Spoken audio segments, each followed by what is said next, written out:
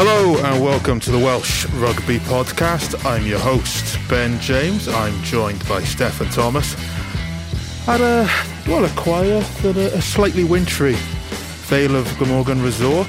It's very nice. It's peaceful, it's quiet. It's cold. It is cold. You are wrapped up quite warm in your coat. Not warm enough. It's all those things. You wouldn't think that we've just experienced one of the biggest bombshells I can certainly remember in Welsh rugby for a long time. Just news that really came out of left field. Minutes before Warren Gatland was due to name his Six Nations squad, which was delayed by about 45 minutes, as we now know, Louis Rees-Zammit has left the sport to pursue a career in the NFL, American football. It's quite something, isn't it? I still haven't processed it, to be honest. It's bizarre. I mean, we were all sat in the Vale Hotel where Wales hold their press conferences, and we were all getting a bit twitchy when we as journalists, because we had stories to file in the press conferences at 1, and initially the team's supposed to be out at 12, so we were all not quite effing and blinding, but, we weren't happy about it. And then all of a sudden, bang, quarter of an hour before the press conference, Gloucester announced that Louis Rees-Zammit is trying his hand at American football, and we're still. I think we're all. I think I probably speak for all of Wales that we're quite stunned at that. I just think that obviously good luck to him. It's a brave move. Wish him all the best, but make no bones about it. It's a hammer blow for Wales, isn't it? Both on and off the field. I mean, this is a new era for Wales under Gatland. There's a lot of young players, not the experience he used to have. But the one thing he would have banked on before the championship began was he probably had one of, if not certainly one of the deadliest finishers in European rugby. And now that's no more, unfortunately. I mean, your mind goes in so many different directions. It's funny, we've got a Netflix documentary coming about the Six Nations next week. I know that Rees-Zammit's meant to be one of the sort of the starring figures in that. By the time that comes out, he'll be in Florida with the international players pathway. Even the way we sort of found out was very odd in terms of, we're all huddled around in the cafe here at the Vale, just trying to type up as much as you can without knowing the squad. So you're sort of hedging your bets on, what you're tapping away on, captaincy stuff. The number of uncapped players. And then I think I just happened to see it on Twitter that Gloucester put out a tweet, and my first thought was it's wrong. That's Twitter for you. Someone's made up an account and it's getting retweeted a little bit. But I said, well, this could be why we're waiting, lads. And lo and behold, it was. And it is just a remarkable move. And yeah, there is so much to digest with it. One, what does it mean for Wales in terms of Six Nations? I don't feel like Gatland's necessarily looked to call up anyone that he wouldn't have in terms of replacing Rees-Zammit. I think if you look at all those back three names there, they'd have been in the squad. Obviously, Josh Adams, Rio Dyer are established. Kai Evans flits between fly half and fullback. He's sort of listed as a fly half in this. Tom Rogers was part of the World Cup training squad, and he's been capped before. And then Cam Winnett, I think we had a strong suspicion would be part of the squad. So I guess Gatland hasn't he probably hasn't had time to really call anyone up. He only found out roughly the same time we did. And then the other side of it is as you say, one of Wales's best rugby players and a poster boy trying to go to make a name in the NFL. And that in itself that's not going to be an easy task. We saw Christian Wade, what he did. I think he made it onto sort of the practice squad. He played in some pre-season games, but he didn't make the 52, 53-man roster for the regular season. We've seen Jared Hayne do it from Rugby League. I think he ended up at the 49ers about 7-8 years ago. But it's quite a commitment. It is. Personally, I'm not a big American football fan. It's a bit too stop-start for my liking. Automatically beginning to think, why do I like rugby if it's too stop-start? Because it's gone that way. But no, it's going to be a huge challenge for him. I mean, you see a lot of players go from like union to league and vice versa, and that's hard enough, isn't it? You'd think it's similar sports, but that is hard enough. But to go to NFL, it's just a different level. You've seen Christian Wade has tried in the past, but Louis Rees-Zammit is one of these guys. He's just naturally good at everything. But even with that, it's just totally different. Like, your instincts are going to be different. I know it's a physical sport like rugby, but ball in play time's a lot less. It's just it's going to be totally alien to him to begin with. But yeah, good luck to him. But I think from a Welsh perspective, what's even worse is obviously the fact that Emmanuel Feio-Abosa picked England, because now if you're Feio-Abosa, you're thinking, gosh, if I picked Wales, I'd probably be starting against Scotland. So it's a double whammy. I mean, wing's not like the weakest position in the Welsh squad. There are other areas which I'm sure we'll come on to over the course of this podcast. But it's an inexperienced squad, and as I said, Louis Rees-Zammit is a sort of player that can score tries out of absolute nothing.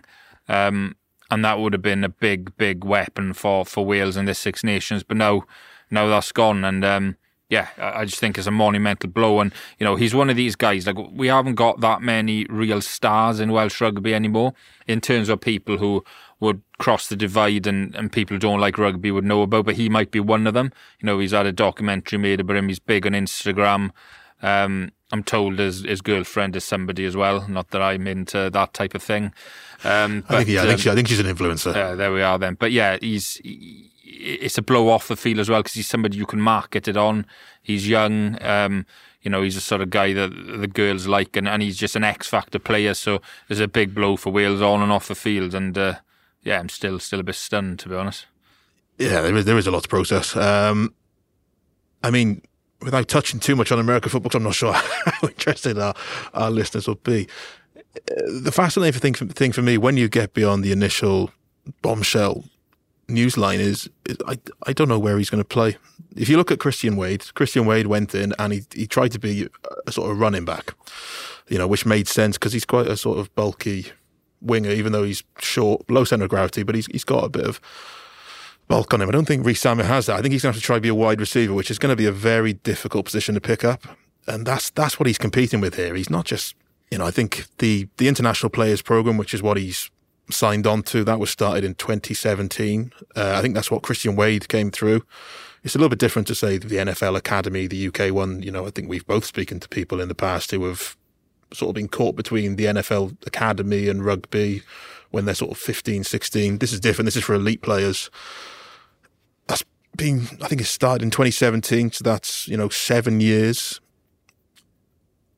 There's probably been about 3 players who have made it into the league. Because if you think about America, you think about the millions of children who play, pee-wee football every year. How many of them play high school football? How many of them then are sort of narrowed down into college football? And how many actually make the NFL? It is a tiny fraction. And that's what he's competing against. This is almost like the equivalent of getting somebody who's really good at NFL and wanting him to be to make it as a rugby player, like putting him into a super rugby team and saying, "Oh yeah, let's try and make the All Blacks." Like in America, obviously it's a massive sport, and players will have been playing that from a very young age, and they got all the instincts, the natural instincts. But Louis Rees-Zammit, as talented as he is, his mind is it's a rugby mind. It's programmed into rugby, the natural instincts. I remember a game once when Iestyn Harris first came to rugby union. It was his first game. He came off the bench at Stradey Park. I think Llanelli beat Cardiff, and Stephen Jones put a grubber kick through. And instinctively, Harris was in the right place, great position to play, but instinctively he tapped the ball out without thinking, because that was his rugby league instinct. Obviously, for listeners who don't know, that's illegal in rugby union. So if it's hard for a guy like Iestyn Harris and other players to go from union to league, how hard is it going to be for Louis Rees-Zammit to do the NFL? I mean, good luck to him. But it's going to be tough, isn't it? Yeah. Was Iestyn banking on Llanelli getting another set of 6 there, probably? Yeah, probably, yeah. Yeah, but that's my point. Like, yeah. It was in his mind. He didn't have enough time to think, so it's the instinct. Yeah, but that's the fascinating thing for me, is just the sort of, you think there's 32 NFL teams. They all carry around squads of, 52, 53 for a season. Obviously, there's players beyond that. You've got the free agency market, the practice squads, injury reserves, things like that. So, but there's a finite number of players who make it to the NFL. and we've seen in recent years it's a very hard thing to sort of do in terms of swapping rugby union or rugby league in Jared Haynes' case to make it there. I can't really remember if Jared Haynes made it to a regular season. I think he was again pre-season with the 49ers off the top of my head, but yeah, it's just so left field. We weren't expecting. There's been so much talk about where he's going to go, Japan, France, because he's not captured by the 25 cap rule. So he had free choice to do whatever he wanted. Captured by something else now, isn't he? I don't think we'll be calling him up for the autumn, because that's when you start to get a bit. The NFL season starts to get a bit busy before Christmas, so he won't be playing in the autumn for certain. But there has been talk in the past about Rees-Zammit,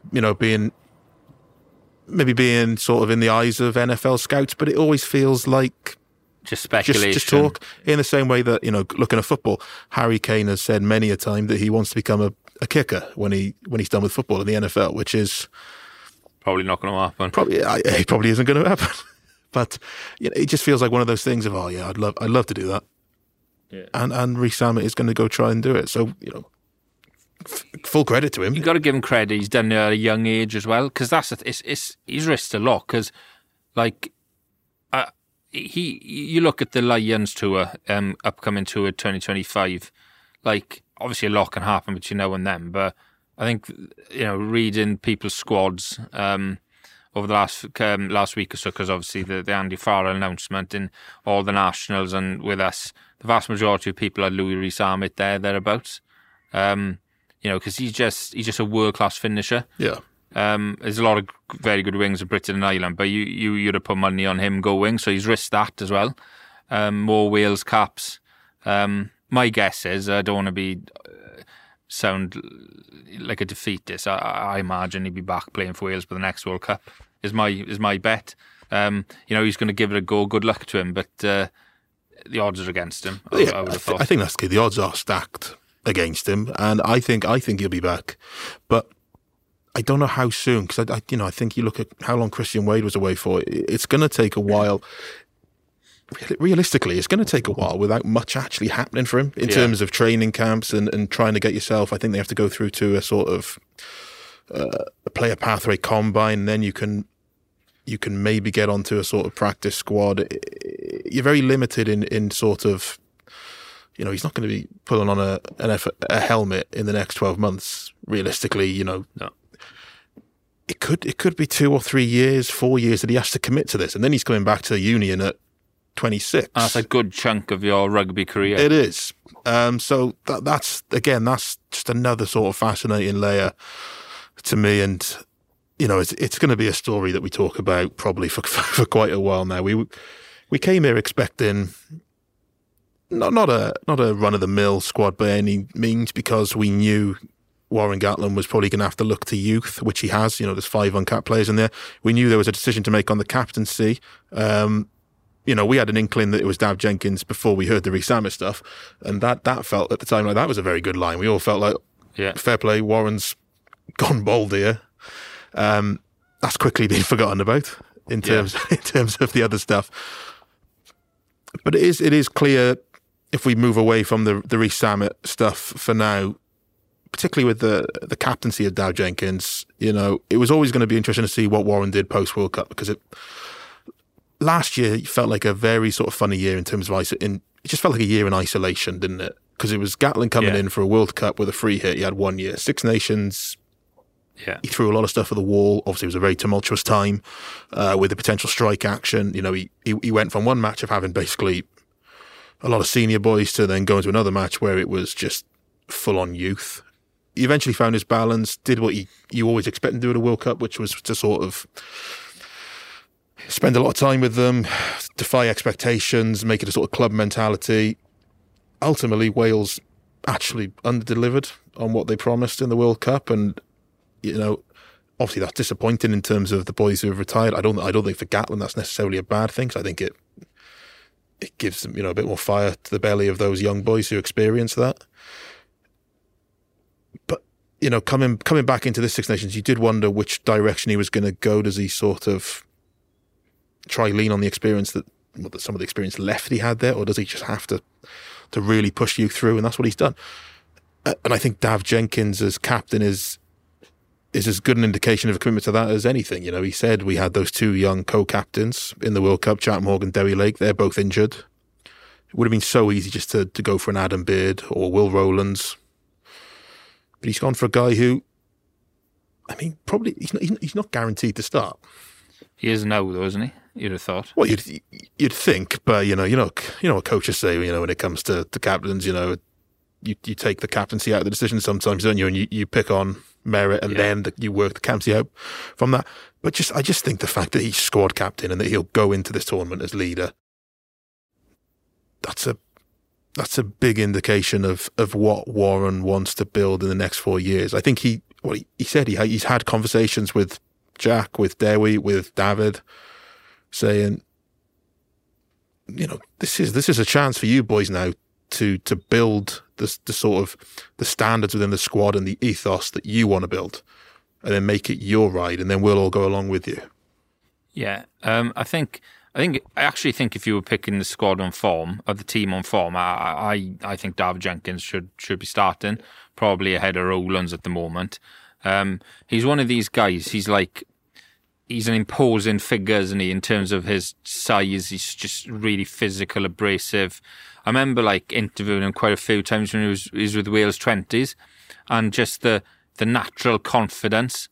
It wasn't cockiness. It's hard to strike that balance, but I think they were playing South Africa in the final of a summer competition, when during COVID in Italy, and he was up for it. You could tell if everybody else had his belief that they may have won, and it was a part when the South Africans in the huddle, and he just walked in and took their water. It's just an edge that Warren Gatland has liked in his players, a bit like that sort of Martin Johnson edge. He's captained Exeter quite a few times, captained them to victory in Toulon, one of the toughest places in Europe to go.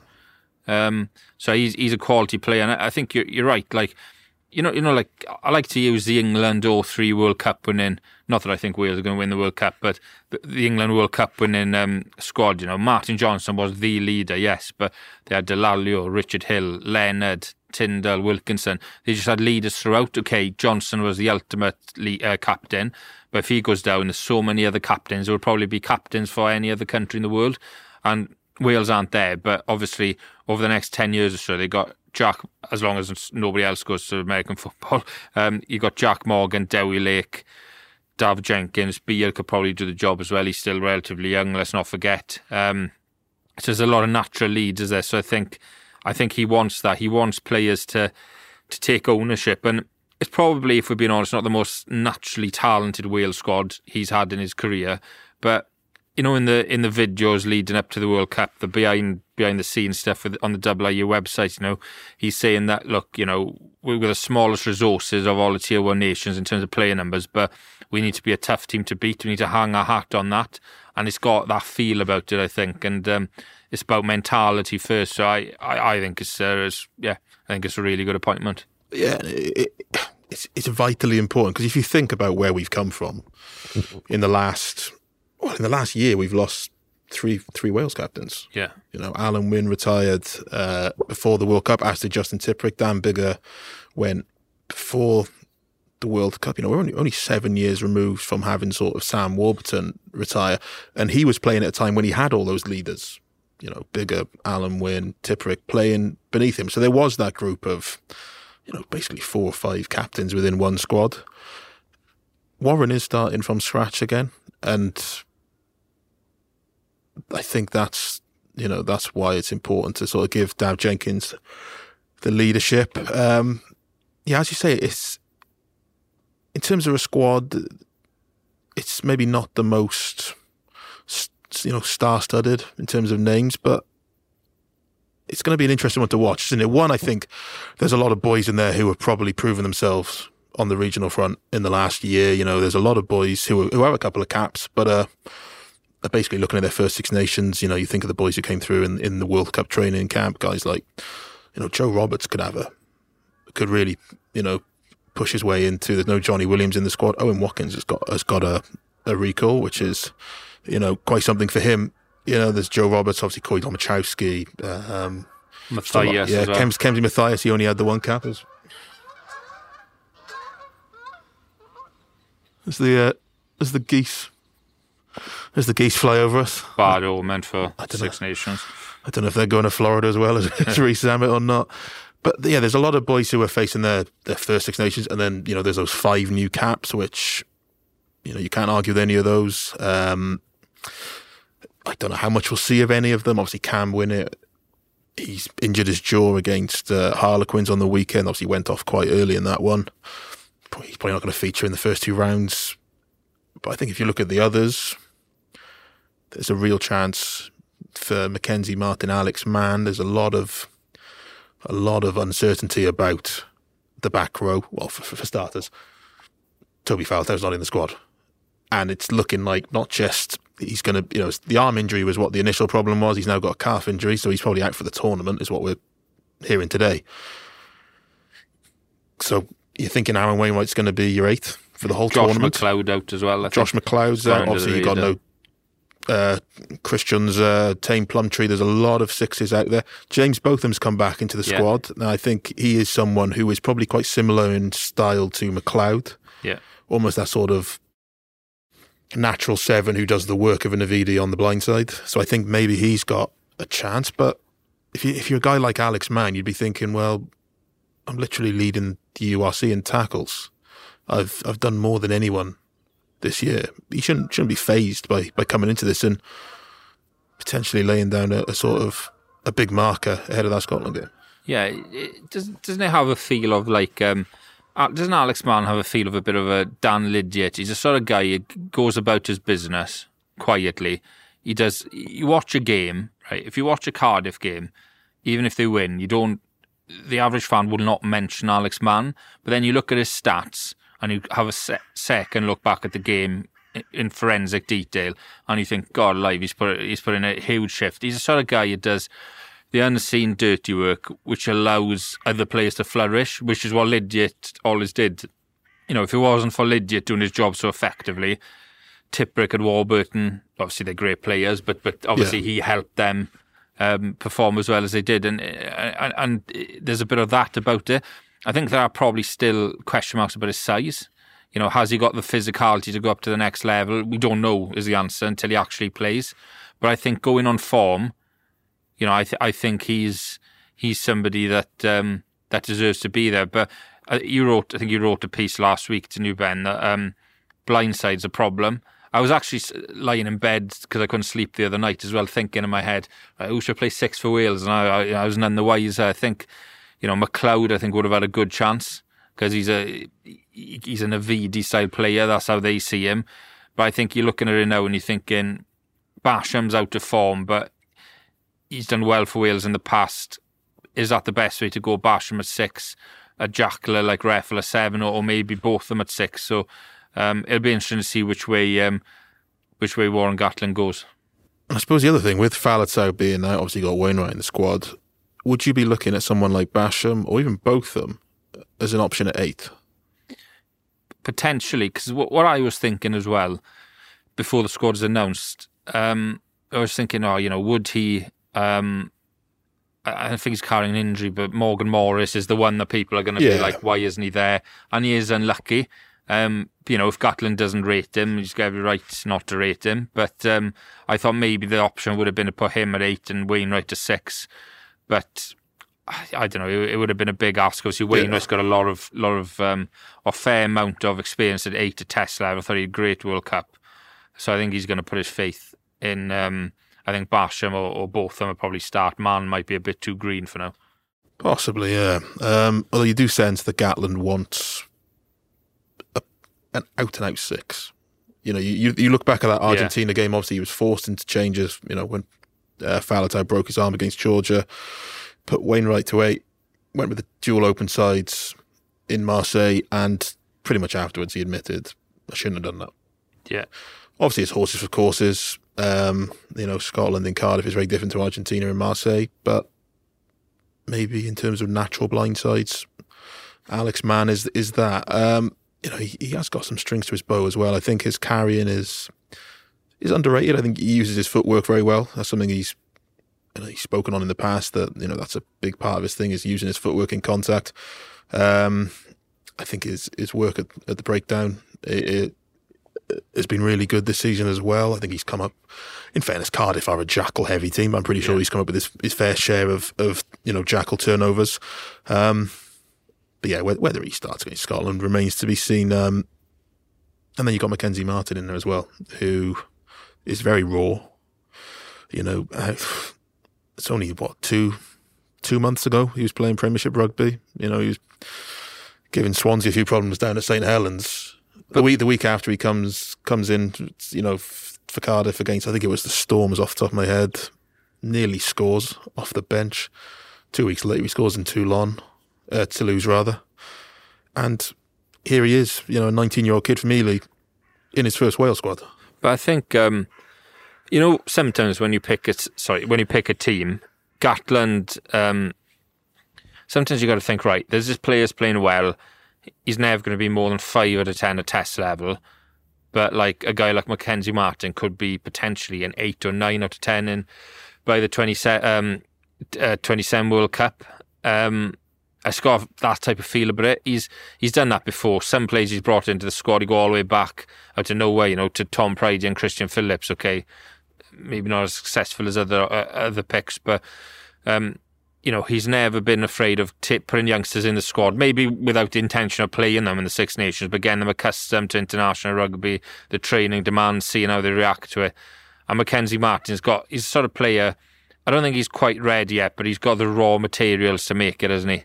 But when I look at the squad, this isn't the sexiest position in rugby, but tight head prop was quite eye-opener for me, because Thomas Francis, I know he's playing in the second division, he's been an unsung hero for Wales for a number of years. Interestingly, Gatland also said that Dylan Lewis was a form thing. Scrummaging probably is not quite where it maybe needs to be. And obviously Henry Thomas hasn't played much, so Archie Griffin is the name that many fans won't have heard of. He's probably third choice for Bath, but when he's played well. But Wales really need a destructive scrummaging tight head. Thomas Francis has done a good job, but the last proper destructive one, Samson Lee showed promise, but it was probably Adam Jones really. So that's going to be that's going to be interesting to see what Wales do there. I think Aserati's probably going to start as first choice, but that's the biggest gamble of the lot for me, tight head prop, I think. Yeah, and obviously Leon Brown's in there. Yeah, but he's got his injury problem. He has, and intriguingly, he's got 23 caps. Yeah, and there's a lot of talk about him leaving the Dragons this summer. So presumably, if he gets 2 matches during this tournament, then he's free to do whatever he likes, and the whispers are that he is more leaning towards going than he is staying. Yeah. So, again, that's quite a interesting one in probably terms of keeping him available longer term should he go over the border. It is interesting. I was just thinking about, as you were talking about sort of the younger players there, I was thinking about the schedule, and again, this is very dangerous when it comes to Wales and the Six Nations, is looking beyond the first game. Yeah. But Italy at home in the last one, and I'm very wary of saying this because the last time we had Italy at home in the last game, it didn't go too well for us. But if Wales have a decent Six Nations, beat Scotland at home, give England a decent game at Twickenham, Ireland and France, maybe give them a game too. There is probably an opportunity for Gatland to, looking at these 5 uncapped players, to give them a bit of exposure towards the end of the tournament, isn't there? Potentially, but I think, as you said, it depends on how it's gone. And if we're going with a wooden spoon. it didn't. He won't want to lose to Italy for the first time ever either. Not that I think they will. But yeah, I agree. But the one guy that we haven't spoken about is Evan Lloyd. And that's a real boater. Fascinating, yeah. Because, there's so much going on today. If Rees-Zammit news hadn't come out, it'd still be a really newsy day as a journalist in terms of some of these selections. Because Ryan Elias is now one of Wales' most important players. A lot of people give him stick, but he had a fine World Cup. He was carrying an injury in the Argentina game, so it wasn't at his best. But he's a real physical specimen. He's important people you speak to any tight head, right? International, professional tight head or loose head, whatever. And they say do not underestimate the role of a hooker in the scrum. Like people talk about Adam Jones, how he turned around, the game, the first test in 2009 for the Lions when Vickery had the mother of all hidings. But Matthew Rees came on the same time. That had equally as much of an impact. So Ryan Elias is huge for Wales as a set piece and just his general physicality. So he's a big one for them now, I think. And with Dewi Lake out, obviously. But I think Evan Lloyd, he's been, third choice at Cardiff? Yeah, obviously Liam Bell's just been the main man there, although he went off injured the other day. I don't know what the severity of that is. When he was speaking to us afterwards in press, he was basically telling us his left arm was numb, which isn't a great sign, but, you don't know whether that's as serious as it sounds. It could just have been a stinger or something and taking a bit of time to wear off. And then you've got Evan Daniel behind him. Because I think a few people did wonder which Evan it was.